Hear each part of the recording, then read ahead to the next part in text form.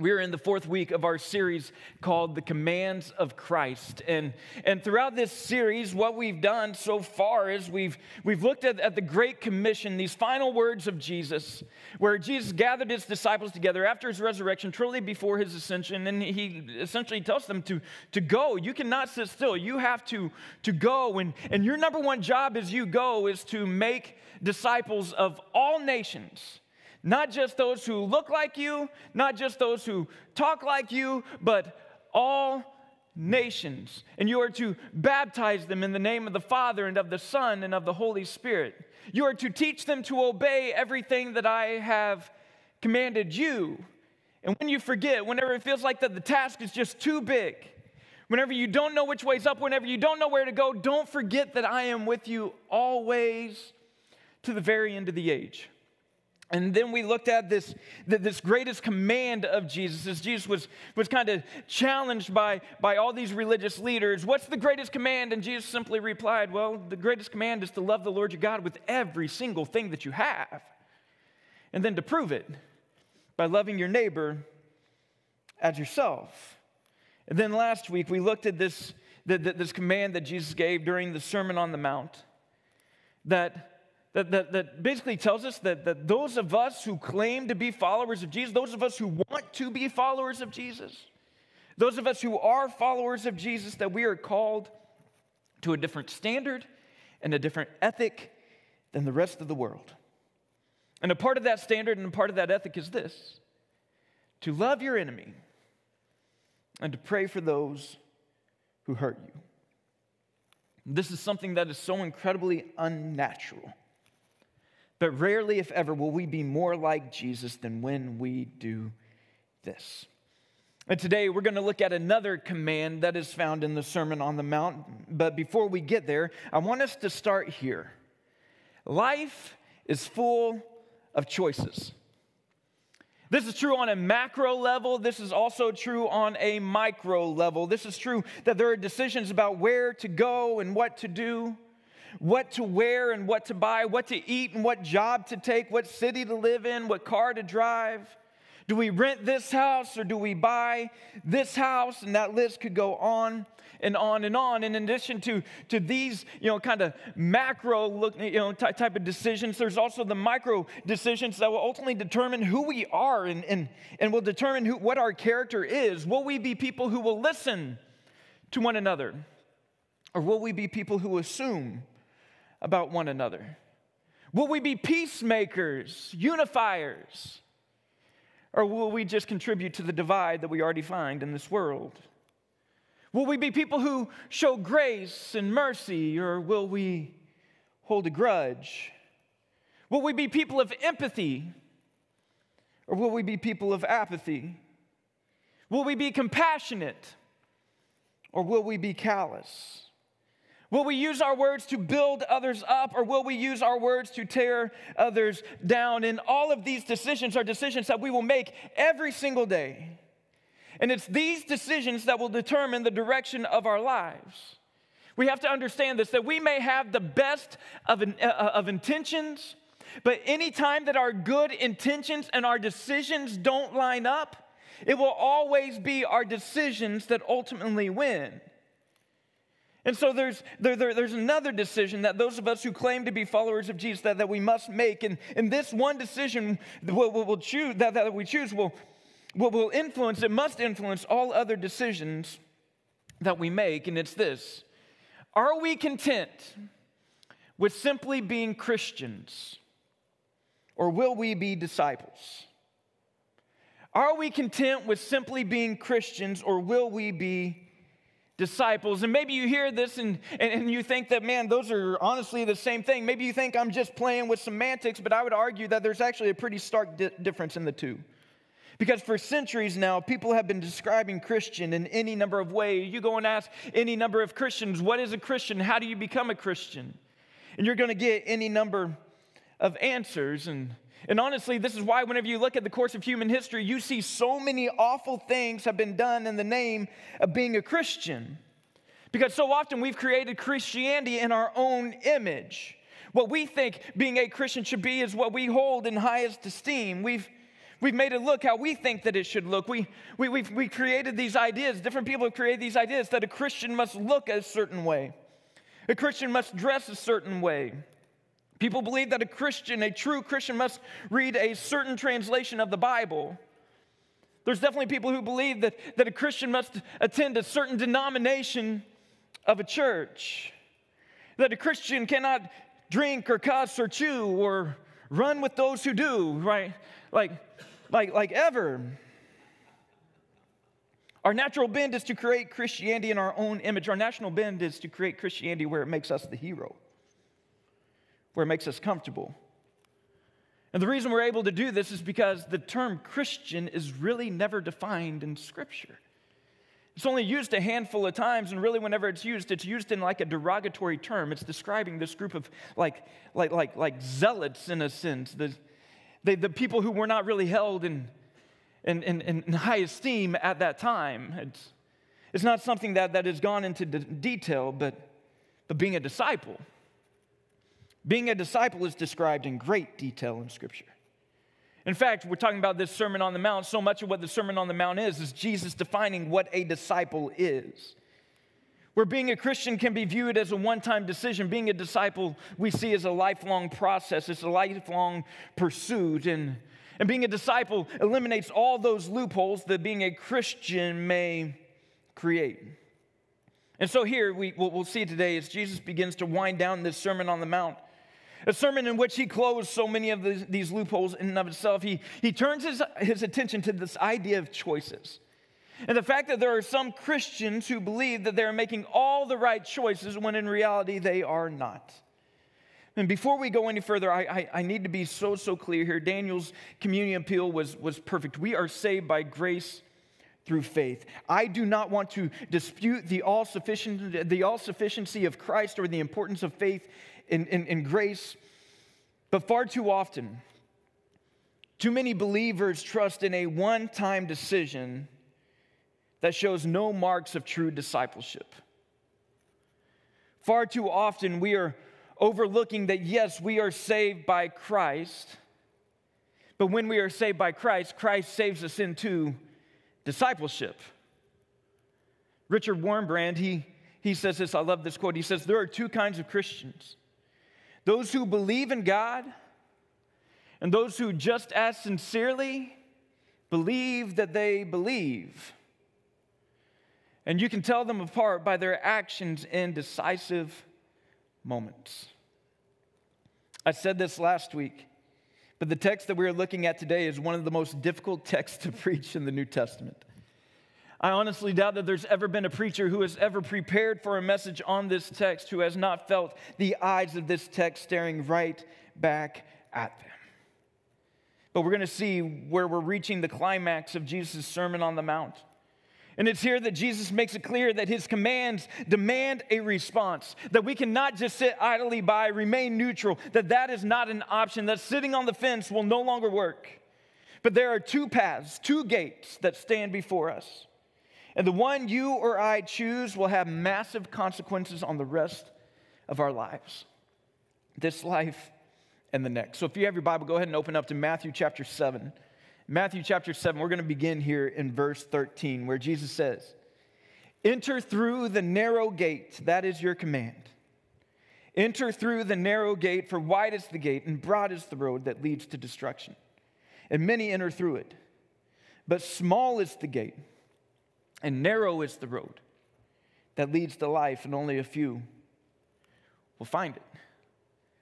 So there we have it. We have two choices. We have two gates. And Jesus emphatically says, enter through the narrow gate.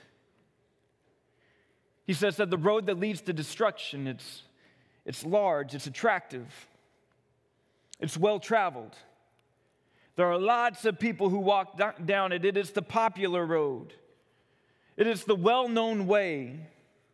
It is not narrow in its thinking, but it's very open-minded. It is not restrictive in its behavior, but it has few rules.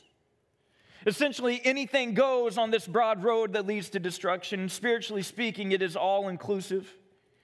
It believes that there are any number of ways to inherit eternal life. It believes that if you're just simply a good person, then you'll certainly receive your reward in heaven. However, at the same time, it can be divisive. At the same time, it can be arrogant and it can be proud. It can believe that its version of truth is more important than God's version of truth revealed in Jesus Christ. The broad path, this road that leads to destruction, it tears others down and it refuses to be gracious. This broad road, it looks to justify its own sin while quickly looking to judge the sin of others. This broad road is not only filled with people who rarely, if ever, darken the doors of the church, but it's also filled with those who believe that they believe without any true marks of discipleship, to borrow the words of Richard Wurmbrand. It is so easy for us to look around the world and see everything that's wrong.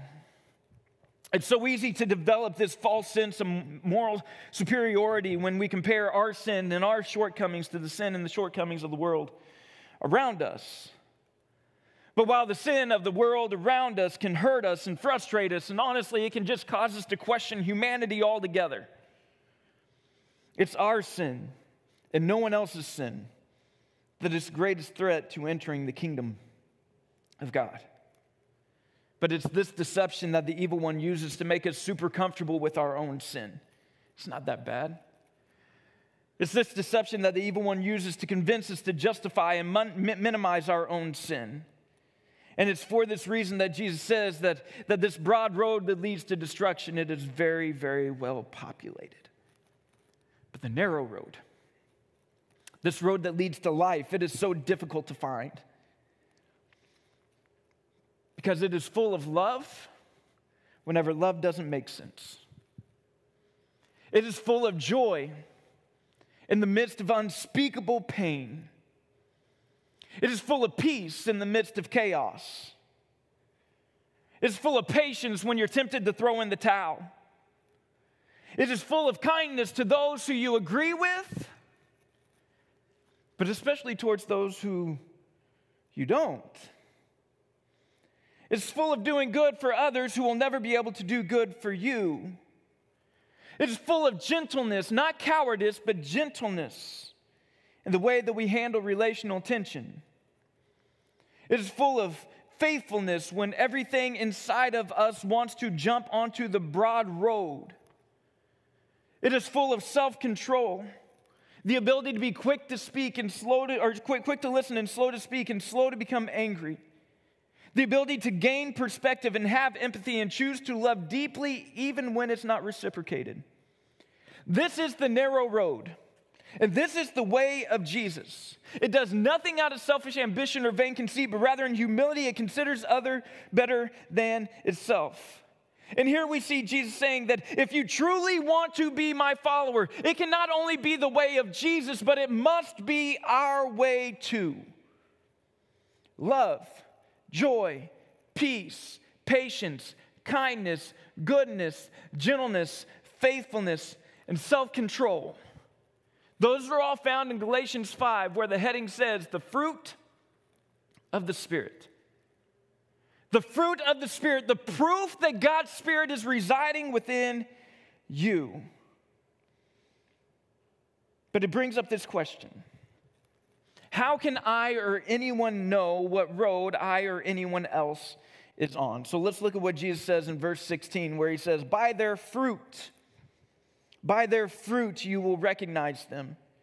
Do people pick grapes from thorn bushes or figs from thistles? Likewise, every good tree bears good fruit, but a bad tree bears bad fruit.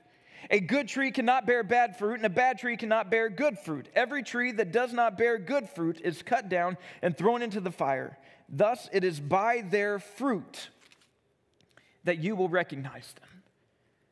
Jesus says it is by their fruit, the same fruit of the Spirit. It is by your love, it is by your joy, your peace, your patience, your kindness, your goodness, your gentleness, your faithfulness, your self-control are those things that are evident in your life, because it is by those things that we will be able to see that we belong to Jesus.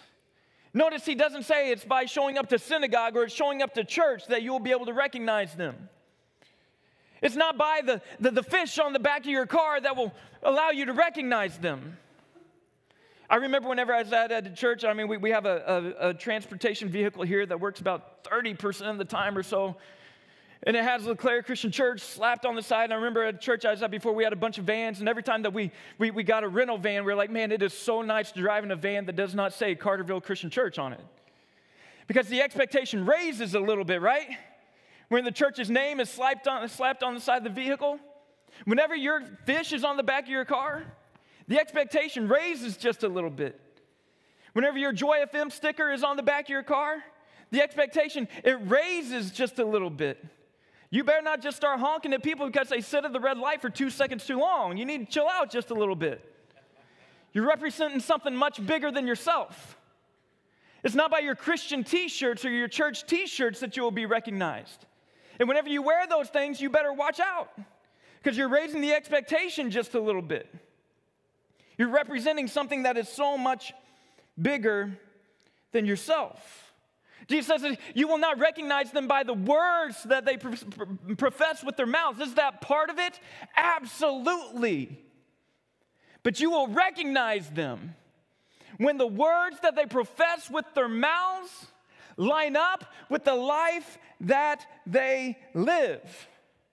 When the words that they profess with their mouths line up with the fruit of their lives, you will recognize them when their actions match what they claim to believe. You will recognize them when they do more than simply say that they love God, but they prove it in the way that they love others. And church, I'll be honest with you, I fail at this so often. This past week, the staff and I, we were essentially spending the week running from Hurricane Ian. That's what we did all week long. It was a ball, let me tell you. You know, it really was a good time. But as we went north out of Florida thinking we were going in the opposite direction of the storm, we found ourselves in Savannah, Georgia, which ended up being the exact direction of the storm. Super cool. But as we were in Savannah, we went out and we walked around one morning, and as we were walking, all of a sudden we heard just the deepest and most anguished scream that I have heard in a long time. And we turn around, and it's this gentleman who has the cutest little dog, and he's just there, and he's just screaming. He's just bent over, just screaming. And we look back to see what's going on, to see if anybody's being hurt or not, and he notices us look at him. And this is what he said. He goes, "I'm not crazy. I'm just mad." To which my thought was, that's exactly what a crazy person would say. And so in my mind, I was thinking, I got to get away from this person as fast as I can. You want to know how I normally justify those decisions? Because I have my wife with me. Because I have my 4 children with me. I did not have my wife. I did not have my 4 children. I had 3 other grown men with me. And it broke my heart later in the day because all of a sudden, just hours and hours later, we hadn't talked about it anymore or anything. But just the story of the Good Samaritan came rushing to my mind. And it hit me, Andy, you're not a coward because your family's with you. You're a coward because you're a coward. Why in the world would I not go with 3 other grown men to this guy who was hurting so badly to see if there's anything I could do?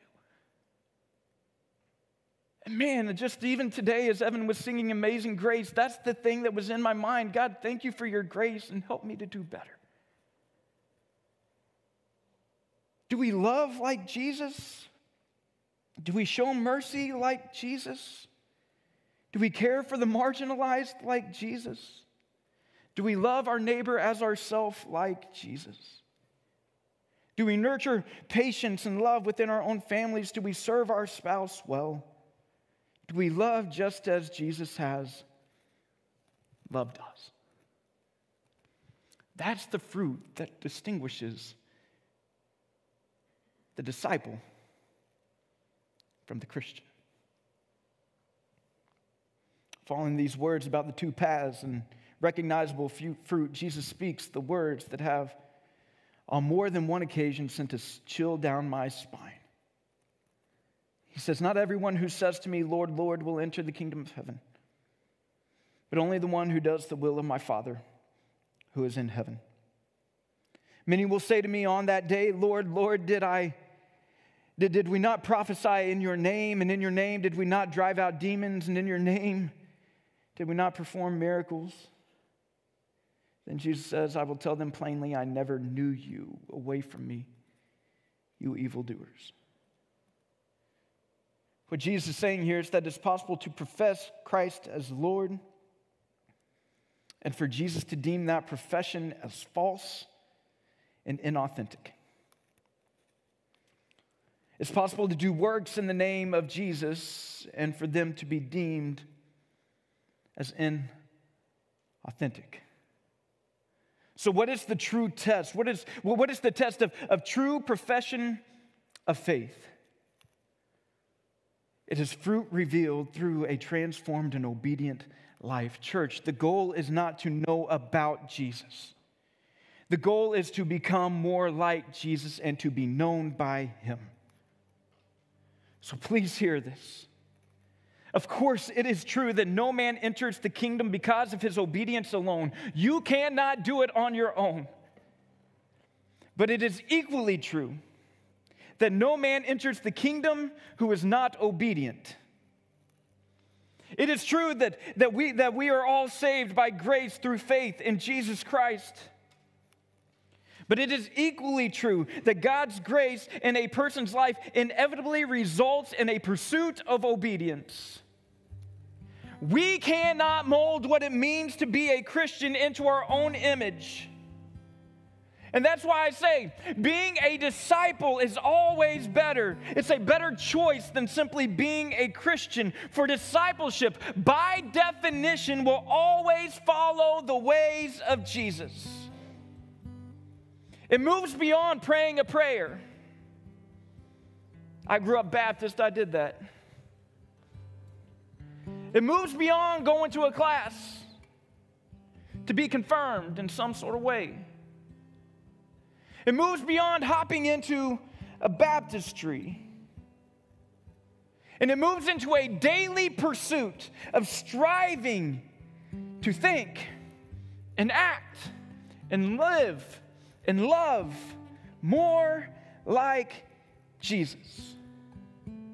So if we're content to simply settle for the badge of Christian, we may believe all the right things but still not live like Jesus. And I've believed for a couple of decades now that you are the biggest threat to the church if that's where you find yourself. Because the biggest threat to the church today is people who claim the name of Jesus but live nothing like Him. And if we don't surrender our lives to the person and the purpose of Jesus, if we don't daily determine to follow Him, we will run the risk of stopping with good and in many cases right beliefs and thinking that that's good enough. But if we stop there, we will never, ever, ever be known by our fruit. Life is full of choices. And so, church, may we day in and day out choose to live as Jesus lived, think as Jesus thought, act as Jesus acted, and love as Jesus loved. May we do more than simply say that we love God, but may we prove it in the way that we live and the way that we love others. Will you pray with me this morning? Jesus, I thank you. I thank you for your grace. For all the times that I fall short, for all the times that we fall short, for all the times that I'm a coward, for all the times that I'm afraid, for all the times that you put an open door right in front of me and I ignore the good that I know that I ought to do. God, will you forgive me? Father, I thank you that you have made this way clear through your Son, Jesus. This way of discipleship clear. So may we be a group of people who put your ways above our ways, your truth above our truth. Whenever we don't think something makes sense, may we always side with you instead of siding with ourselves. Whenever your ways come in conflict with the ways of this world, may we always side with you rather than siding with the ways of this world. Jesus, I thank you for the hope that we have in you and the hope for eternal life, but not only that, the hope to be able to live a fruit-filled life here on this earth. So Jesus, use us, please. It's in your name we pray. Amen.